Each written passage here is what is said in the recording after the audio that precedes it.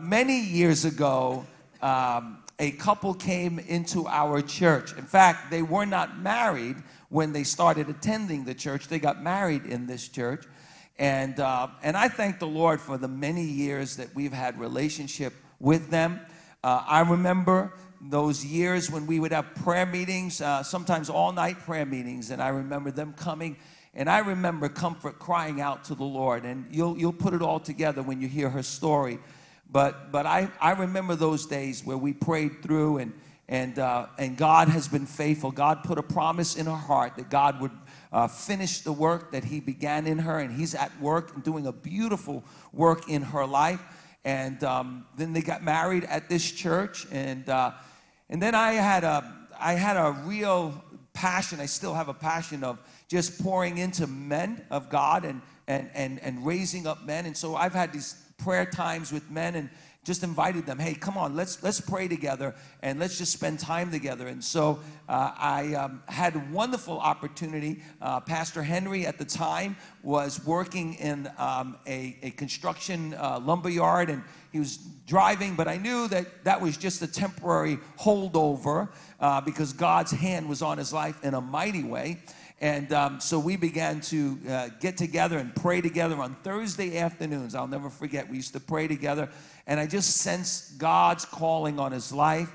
And obviously now, fast forwarding all these years, we could see what the Lord has done in his life. But recently, they came into my office and they said, you know what, Comfort wrote a book and she wants to share her story.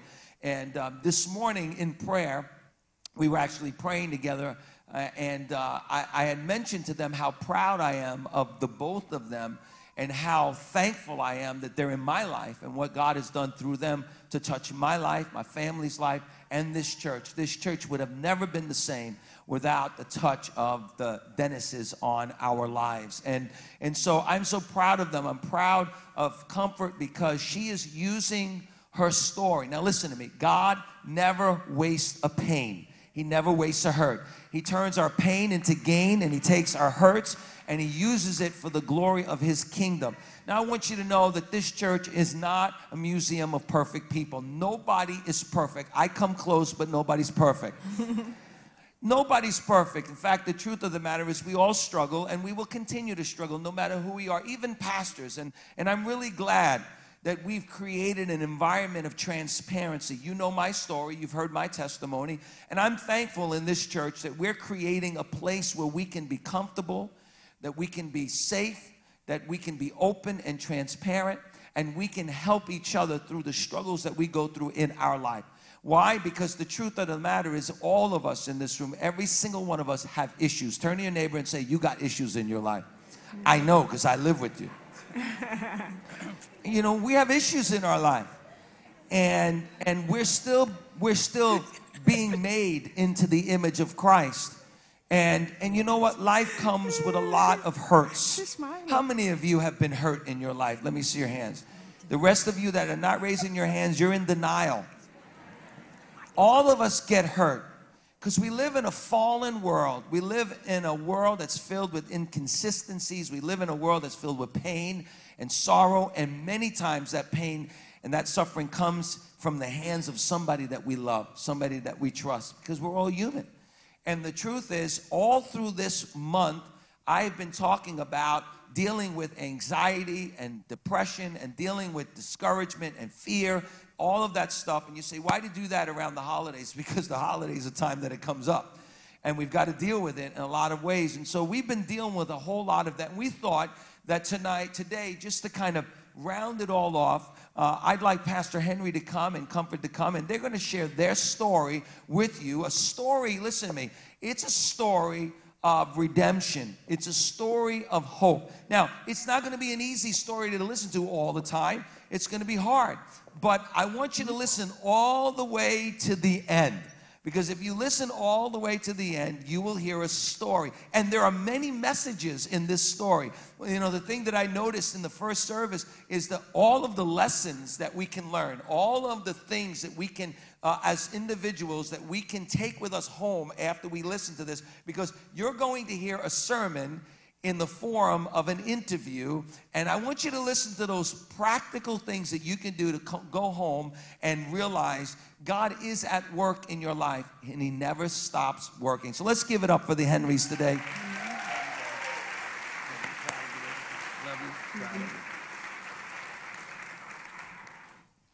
Well, good morning. My name is Henry, and this is my gorgeous wife from Africa. Comfort. I want you to turn your Bibles to 2 Corinthians chapter 1. 2 Corinthians chapter 1. And as Pastor had just said, we want you to understand that this is ministry time and that God wants to use everything in our lives. The enemy wants us to be ashamed and quiet and close our mouths and don't say a word. But what the enemy meant for evil, God wants to be able to turn it around. 2 Corinthians chapter 1, verses 3 and 4. This is what Paul wrote. Praise be to the God and Father of our Lord Jesus Christ, the Father of compassion and the God of all comfort, who comforts us in all our troubles, so that we can comfort those in any trouble with the comfort we ourselves receive from God. And that's what this story is all about. How God took a broken young lady and turned her into a gem so that she could turn around and minister to other people. This whole story really started off as a thought, and it wouldn't have come to materialize if God hadn't brought into our lives a publisher. Ricardo, I was going to call him another name, but Ricardo Black became our publisher. And there's a whole story behind that about the supernatural working of God in him becoming the publisher of the book. And I don't know, sweetie, if you've seen this video, but Ricardo recorded a message so that Comfort and the rest of the congregation can see why he took on this project. So if you would look at the screens 1 minute, and let's welcome Ricardo Black as he speaks to us by video. Hi, my name is Ricardo Black, and I'm very happy to be here today on the eve of the launch of this book, Besieged, Bruised, Betrayed, Besieged, Left for Dead Under the Bed by Comfort Dennis. Now, Comfort Dennis is an amazing person.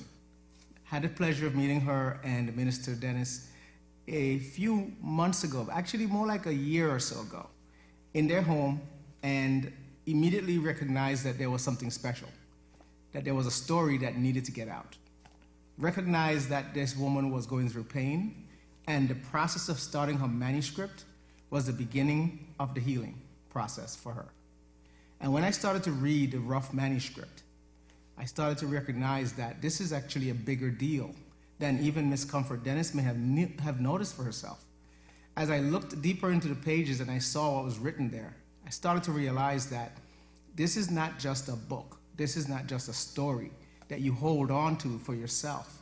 This is actually part of God's plan to help to heal the world, to help to heal the people who are experiencing a similar situation in their lives.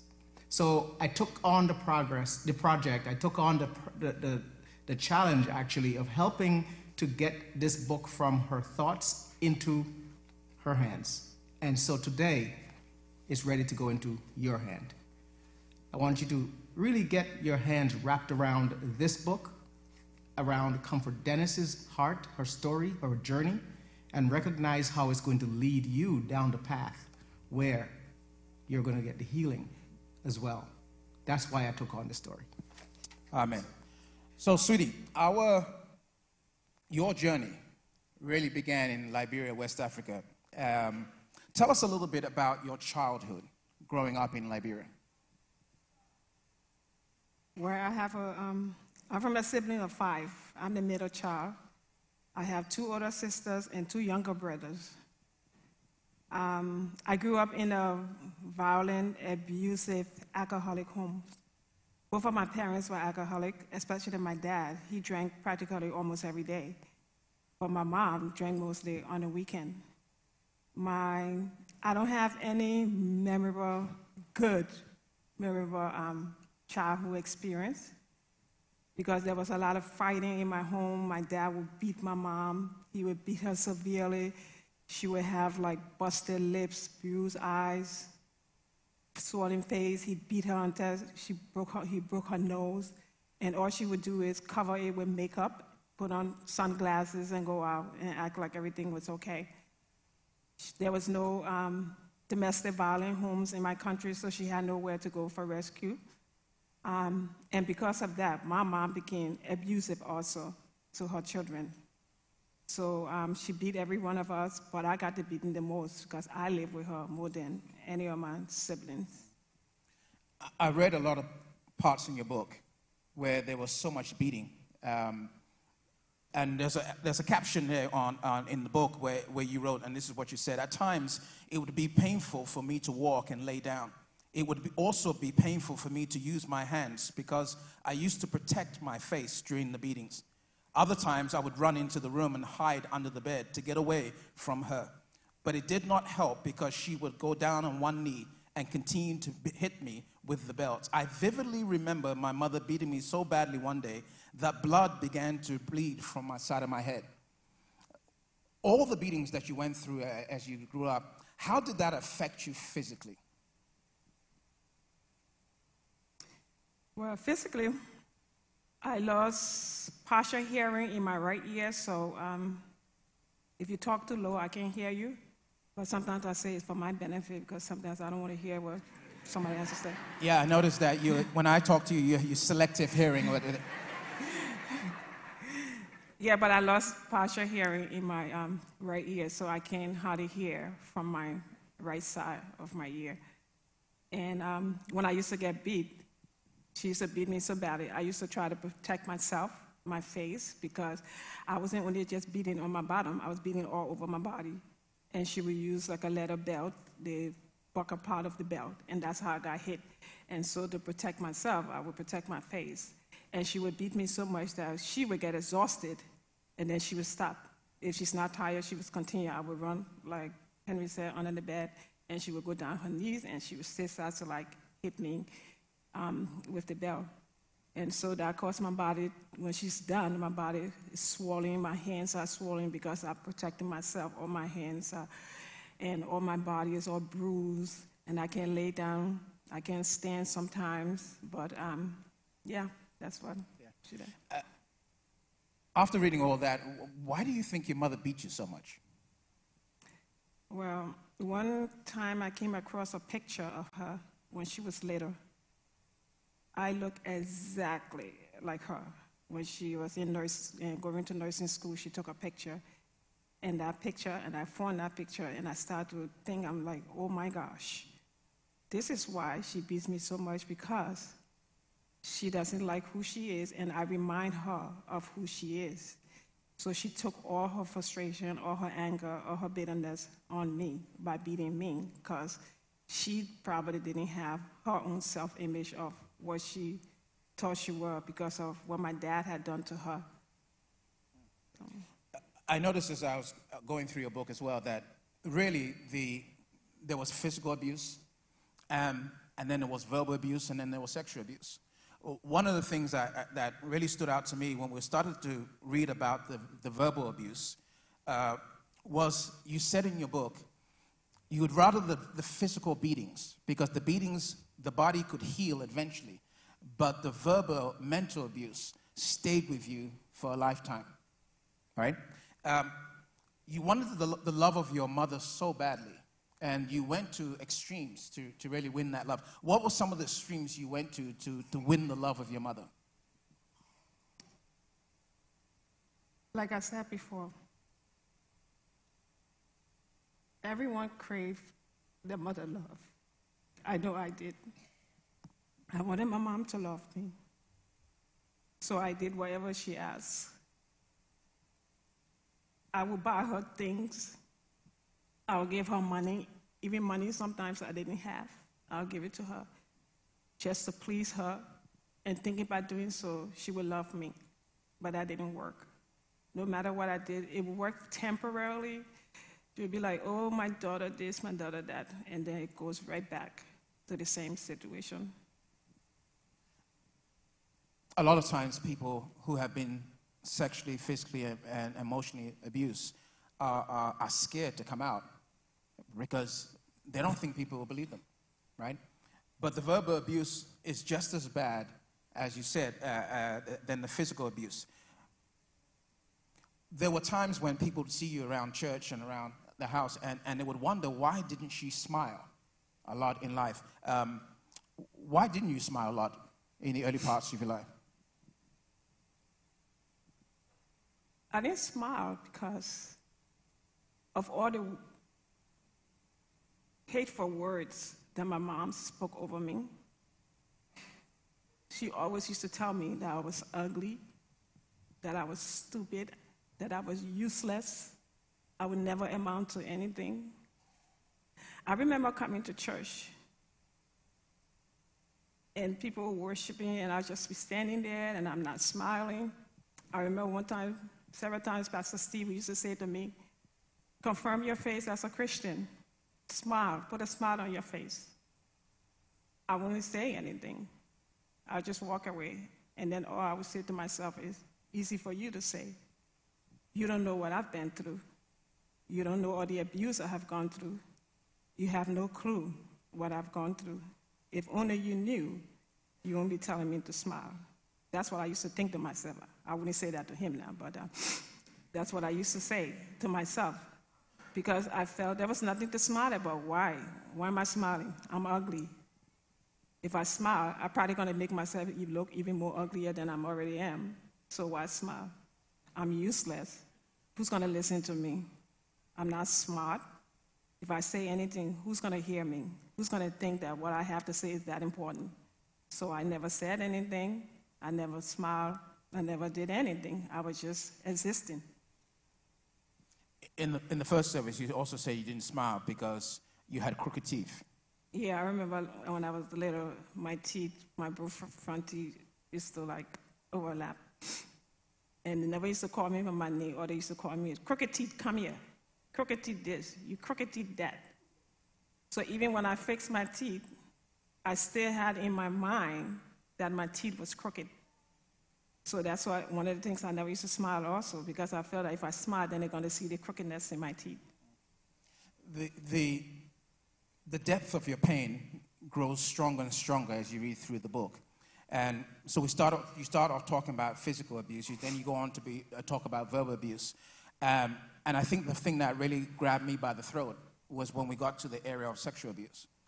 And so as I was reading the book, I thought to myself, what was the most hurtful thing about the sexual abuse? Even though we can't go into details here because we have children in the sanctuary this morning.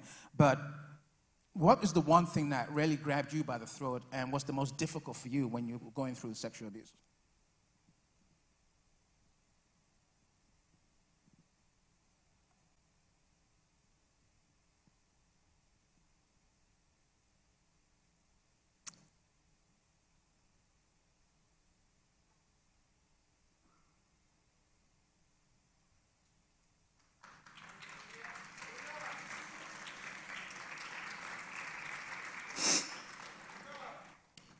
My mom remarried. And I was molested by my stepfather for many years. In Africa, we didn't know the word molestation until I came to America. All I knew that my stepfather was touching me. And he did it for many years. The hurtful part was when I finally got the guts to tell my mom, you know what she said? I don't believe you. You're too ugly for my husband to touch somebody like you. So what did she do? She chose him over me. She put me out. She told me, either I leave. He told my stepmother, he told my mom, either I leave or he will leave. And what do you think she did? She told me to leave. She put me out at the age of 14 on the street. there's no shelter, homeless shelter in Africa. There's no such thing as homeless shelter in Africa. So when you're on the street, you're on the street. There's a part in the, just before she put you out, there was a part where she came home one day after she told you to leave, and she still found you in the house. And in the book you write, she walked past me and went into the house and came back out with a leather belt and began beating me and telling me to get off her property. I was holding on to her legs as she was hitting me and crying out, saying, "Mommy, please, I have nowhere to go. Please, Mommy, please."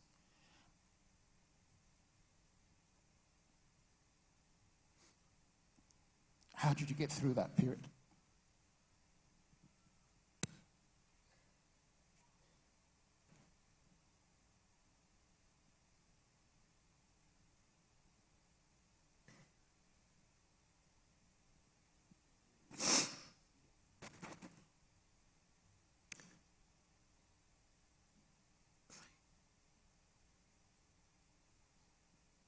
I think the greatest struggle for people that have gone through different kinds of abuse is that when they finally have the courage to stand up and tell someone, people don't usually believe them.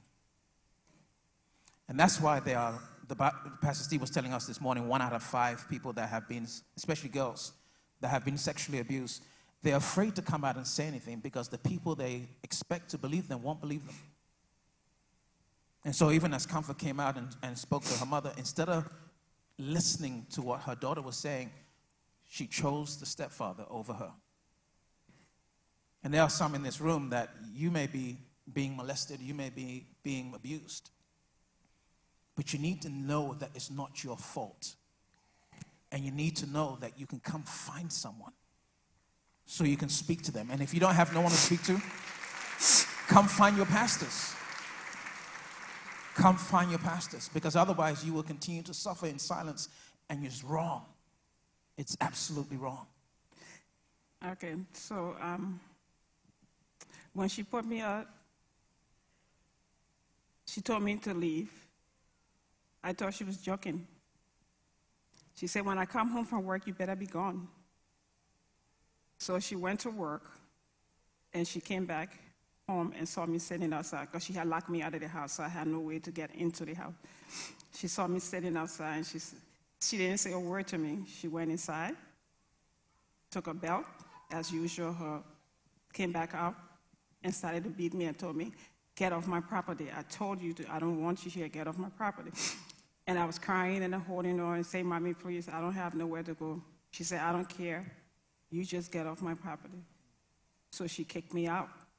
And that time, I ended up on the street, roaming through garbage bills, looking for food to eat, nowhere to sleep, sleeping on the street.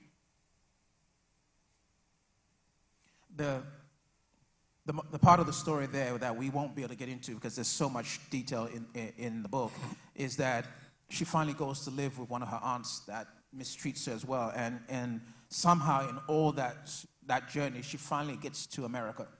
And because her father had sent her to America to get a better education. And the only person she could live with when she came to America was her mother again.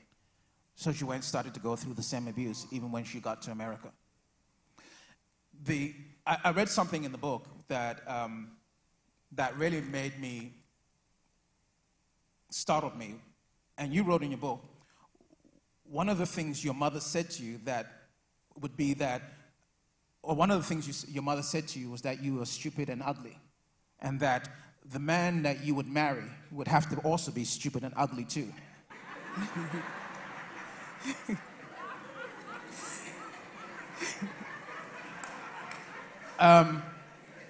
So my question to you this morning is,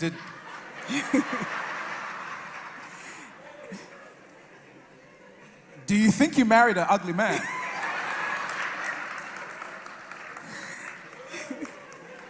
Now, I want to know that. Do you think you married an ugly man?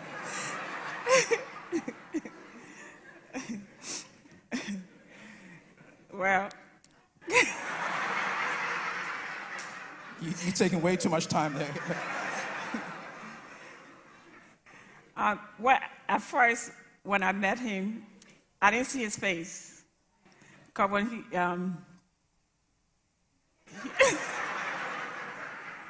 the thing that actually attracted me to him was his British accent. Oh my gosh, it was so good. I was like, he has such a beautiful accent. I love that. That's what attracted me to him to begin with. But then as I came to know him, he's very handsome.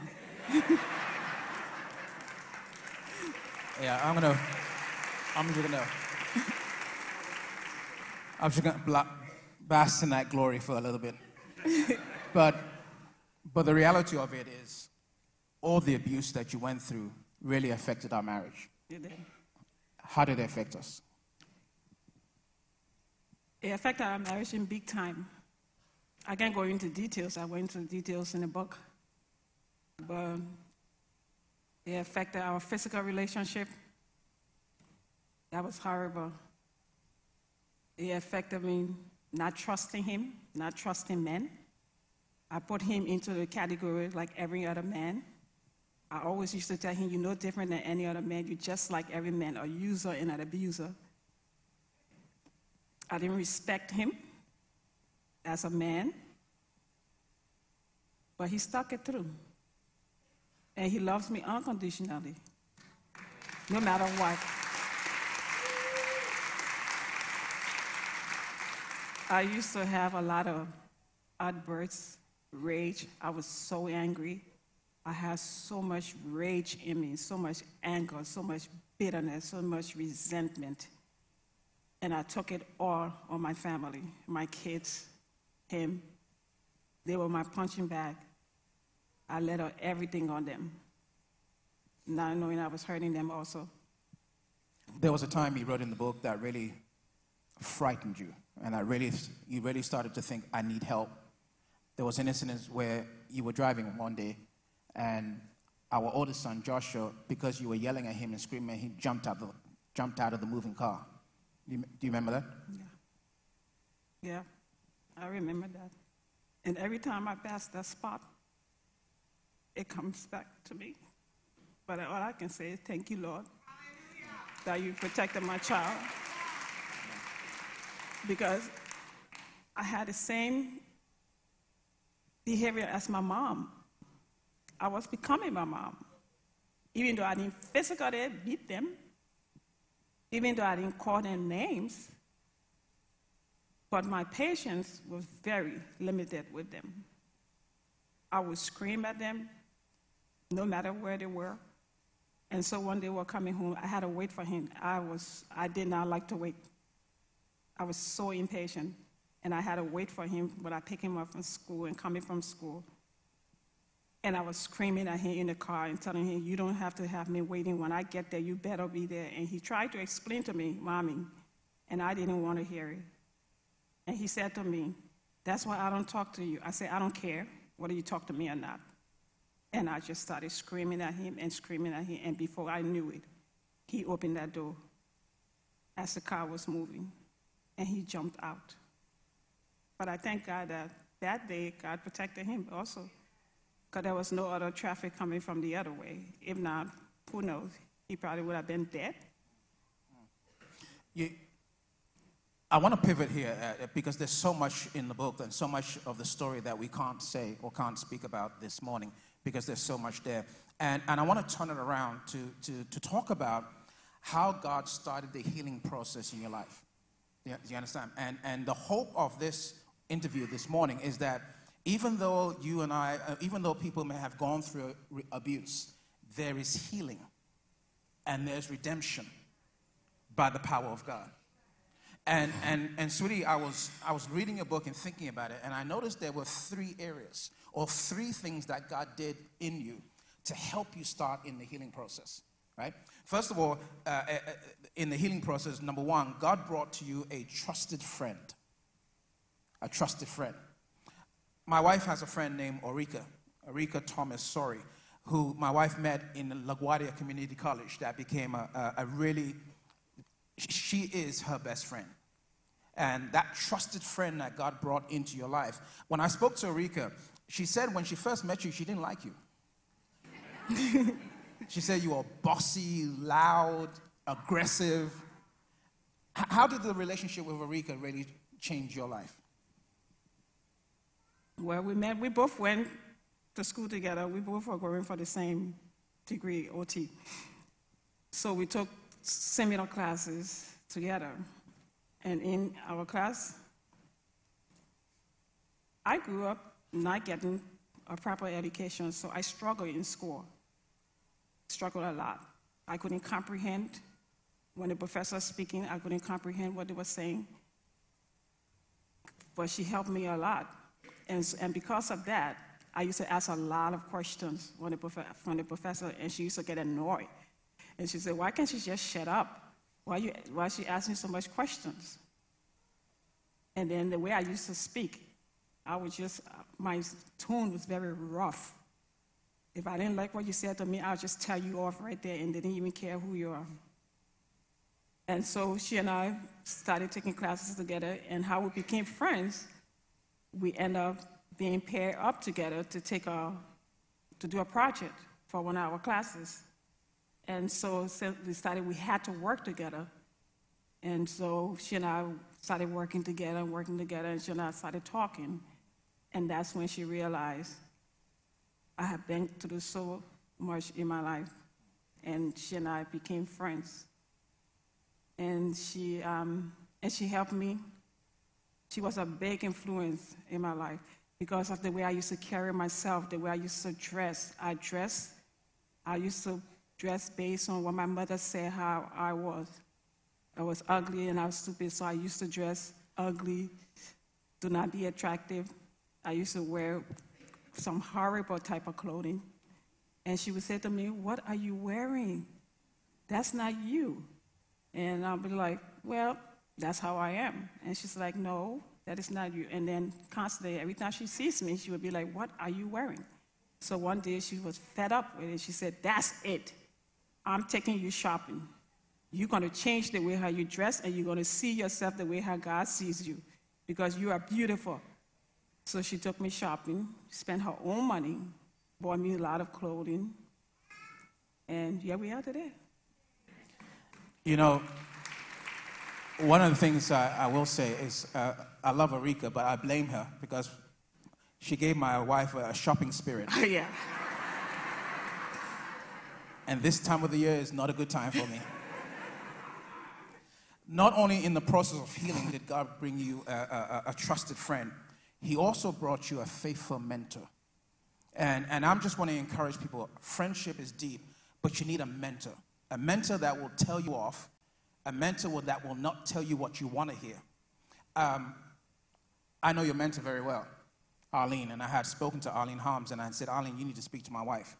And so in all this, Arlene put together a video that she wanted to share with us about her being a mentor to Comfort. So let's watch this.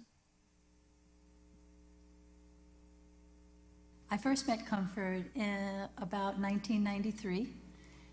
We were in children's church together, and Comfort used to come down with her friend, Ulrika. But Comfort was so quiet, she hardly would even wave or acknowledge. She just came down and tended to the children. And before I could even meet her, she would have been gone from children's church. When Comfort called to tell me that the Lord had put it on her heart to write a book of all of the different situations in her life that she had come through, I was proud of her to know how hard it would be for her to go back to those times and have to actually write about them again. I knew that if the Lord wasn't going to put His thoughts in her mind, that it would be very hard to write a book recollecting all of those things. Over the years, Comfort and I would talk, and when she began to put her story down in writing, it was only then that I really recognized how much pain and sorrow and difficulties she had gone through. And I was so proud of her that she would listen to write this book, because she knew that if the Lord could take her through the trials in her life victorious, that somehow he would use her story to help other women. As her mentor, I am humbled that I was able to help encourage her through the times in her life that were so difficult. And seeing Comfort now, today, she is an amazing woman. She has courage to bring her story forth. In the past, Comfort was very measured in her words. She was very quiet and hardly looked to make a friend. And now she is so welcoming, and she's just a woman that once you know her and you read about her, you'll want to meet her. Comfort, I am amazed at what the Lord has done for you and through you. And I am so blessed to have been part of that walk that you've been on. And I just need to say to you that I love you, I'm proud of you, and I know this is just going to be an unbelievably wonderful future for you in helping others. Amen. And the beautiful thing about it is there's her mentors in the house today. Would you thank Arlene Harms right up front here?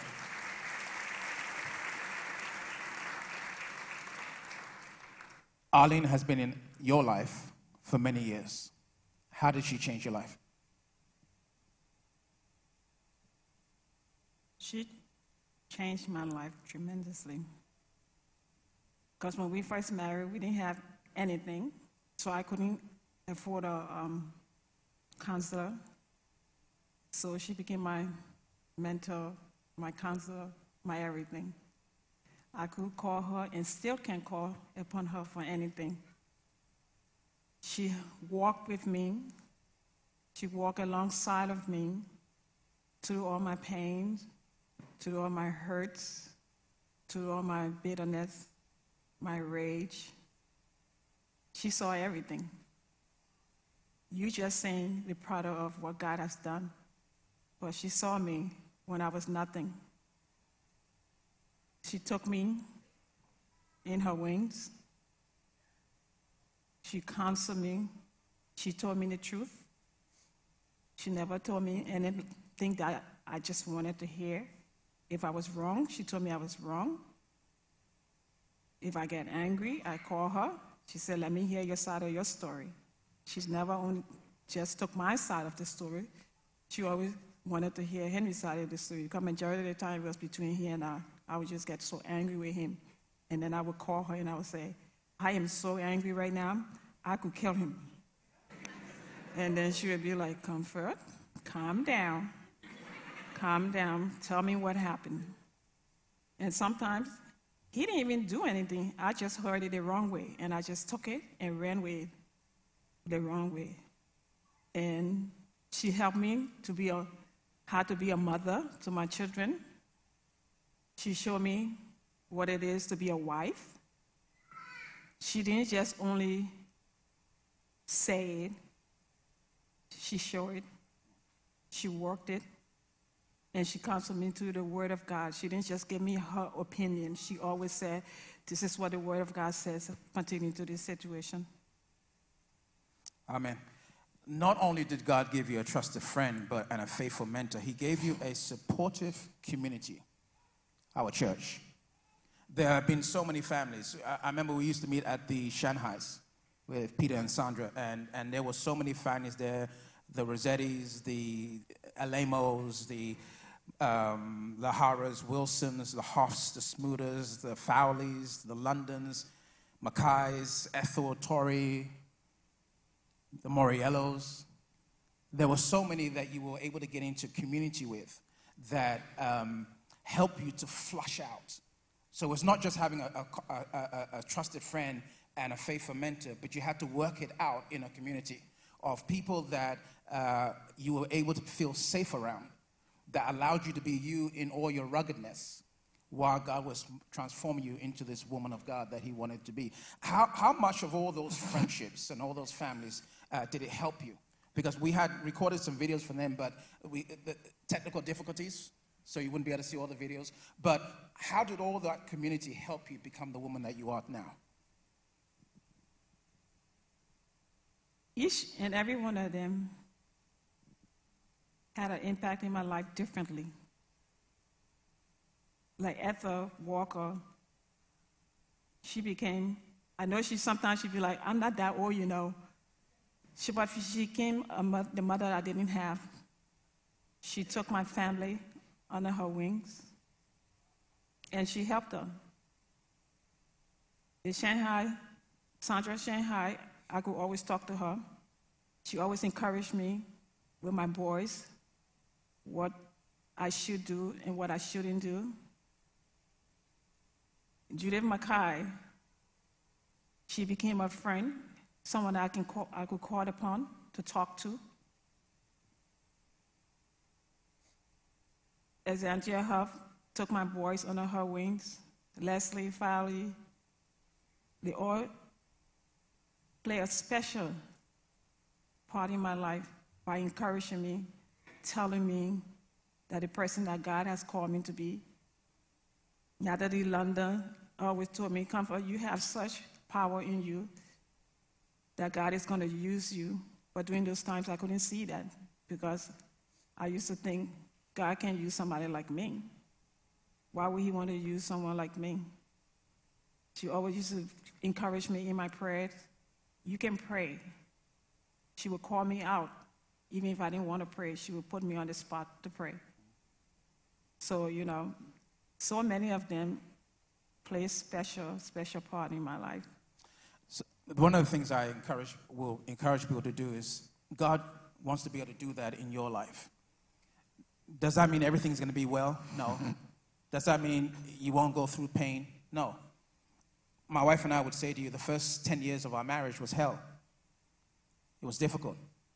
And we had to walk this thing. And people always ask me, Pastor, how long do I need to hold on? And I would say, as long as it takes. As long as it takes. There's so much more that we could go into, but we can't because of the time limit that we have. And in talking with the publisher, I also picked his brain and said to Ricardo, why do you think people should buy this book? You know, how is it going to help people to be able to minister to other people? Because everybody knows somebody that has gone through some kind of abuse. And I believe he made a little video here saying why did he think that people should buy the book. Let's watch that. I want you to go and buy this book. Why would you buy a book about someone who's left for dead under a bed? Because you know somebody who has been left for dead under a bed, in a job, in a relationship. Somewhere in their life, they're crying for help. You possibly are that person. Go get the book. You won't know the level of change that's going to come in your life or their lives until you pick it up. Read it cover to cover. Send Miss Dennis a personal message. And buy at least 10 copies for everybody you know. You're going to do good. Do great. Buy the book today. We just met Ricardo, and he has been gracious to us in helping to put this book together. But even as we come to the end of this interview, sweetie, your final thoughts. Why did you write the book?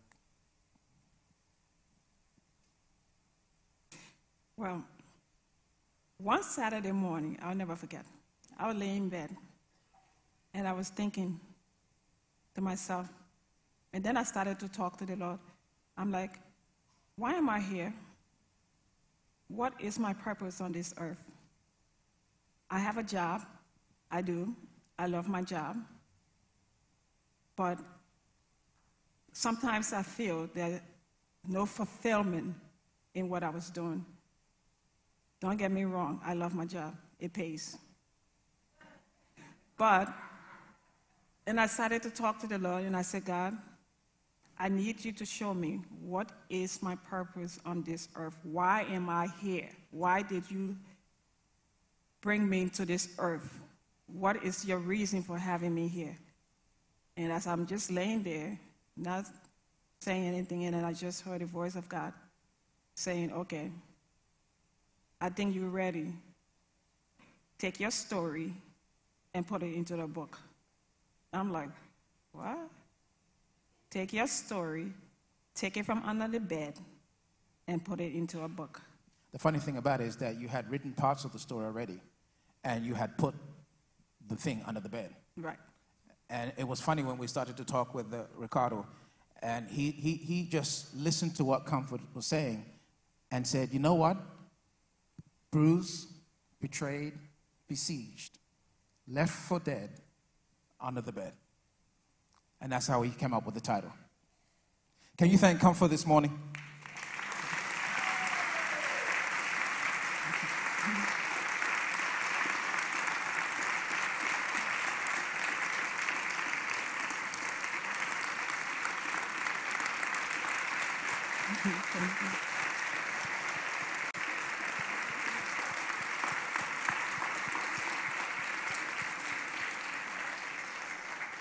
You can stay standing. I want the worship team to come back on the platform.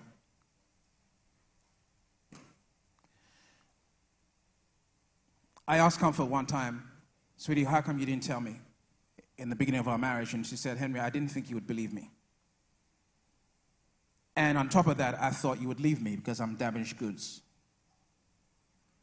And I said to her, babe, when I saw your thighs in that picture, I was already in love with you.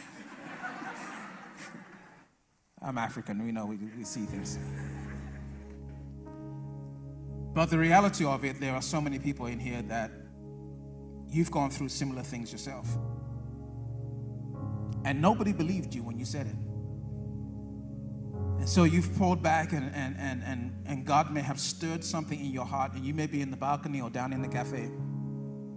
And God may have stirred something in your heart this morning that you don't want to listen to, you don't want to talk about, you don't even want to think about it because it makes you cry every time you say it. But somehow God has opened up a wound this morning, and He's done that so you can find healing. So that you will go on to become the man or woman of God that God has called you to be. Sometimes we think women are the only one that get abused. And the large majority are women. But don't ever forget that there are men that are walking around hurting also. That have lost their manhood. They have lost their confidence because someone abused them, and they felt so ashamed that they didn't say anything. Let me just say this again. If that's you, you need to find one of the pastors. And you need to start the journey of healing. Because you'll never be the man or the woman of God that God has called you to be until you can learn to forgive. You say, forgive, Pastor? Yeah. You and I have got to get to a place, and my wife got to that place where we love God more than we want to be even with the people that hurt us. And then as you step out and say, Lord, help me, He starts a process in our lives, and it's a process. You don't heal overnight. Next year, 2020 is a special year for my wife and I and our family, because next year we celebrate 25 years married. 25 years. But I will say to you, honestly speaking, there were some times in the beginning of our marriage that we talked about divorce because we just couldn't get along. But God, through His grace, brought my wife a trusted friend. Then He gave her a faithful mentor. And then He gave her a supporting community, the church, the small group, that she could be what she needed to be. And they loved her back to a place of health. And for those friends, I am eternally grateful. Eternally grateful.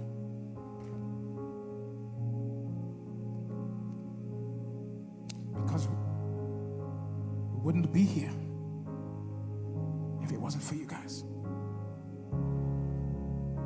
So I'm going to have my wife go down to the back. She'll meet you guys at the back. And Peter, come get my wife.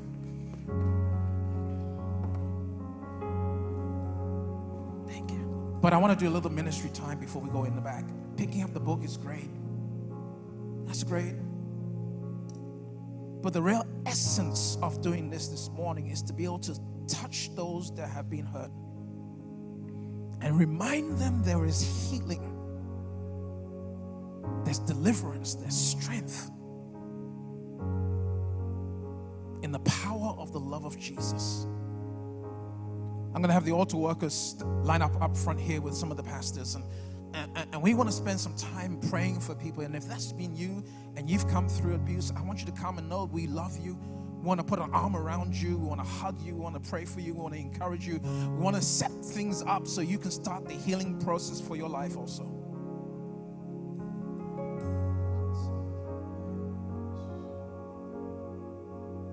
And then afterwards, you can go pick up a book.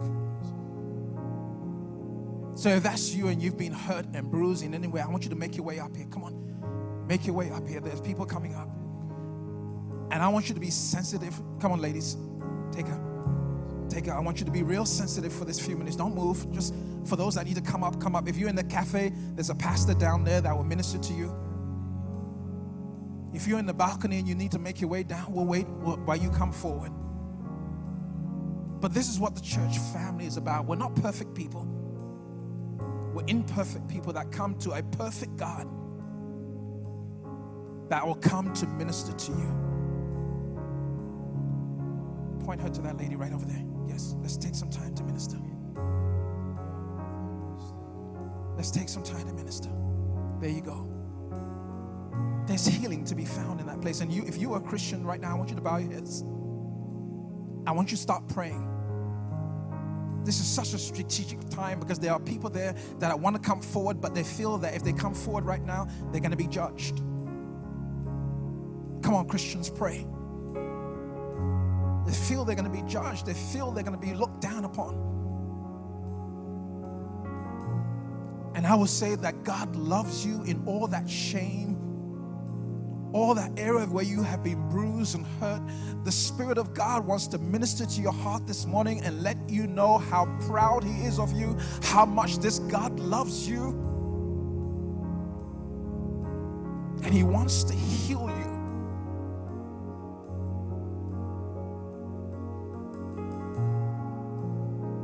Father, in the name of Jesus, sweep across this sanctuary, up into the balcony and down into the cafe. Sweep through the lobby, Lord. Let the power of your love and the power of the Spirit start to move in people's hearts. Let them break out in tears and break out in cries and break out in the areas that they feel defeated in, Lord. In the name of Jesus, set them free to worship you. Set them free to be able to lift their heads up. Set them free to know they're beautiful and are called by you. Set them free. In the name of Jesus. Let them raise up a standard of prayer and a standard of adoration. Let them lift their voices to worship you because you are King of Kings and Lord of Lords. You're the lily of the valley and the bright and morning star. You comfort us with the same comfort that you bring by your Holy Spirit. And so we raise up the hallelujah this morning. We raise it up to you. We will worship you and adore you. And then, Lord, we'll give you all the praise and all the glory. In Jesus' name we pray with thanksgiving. And everyone said,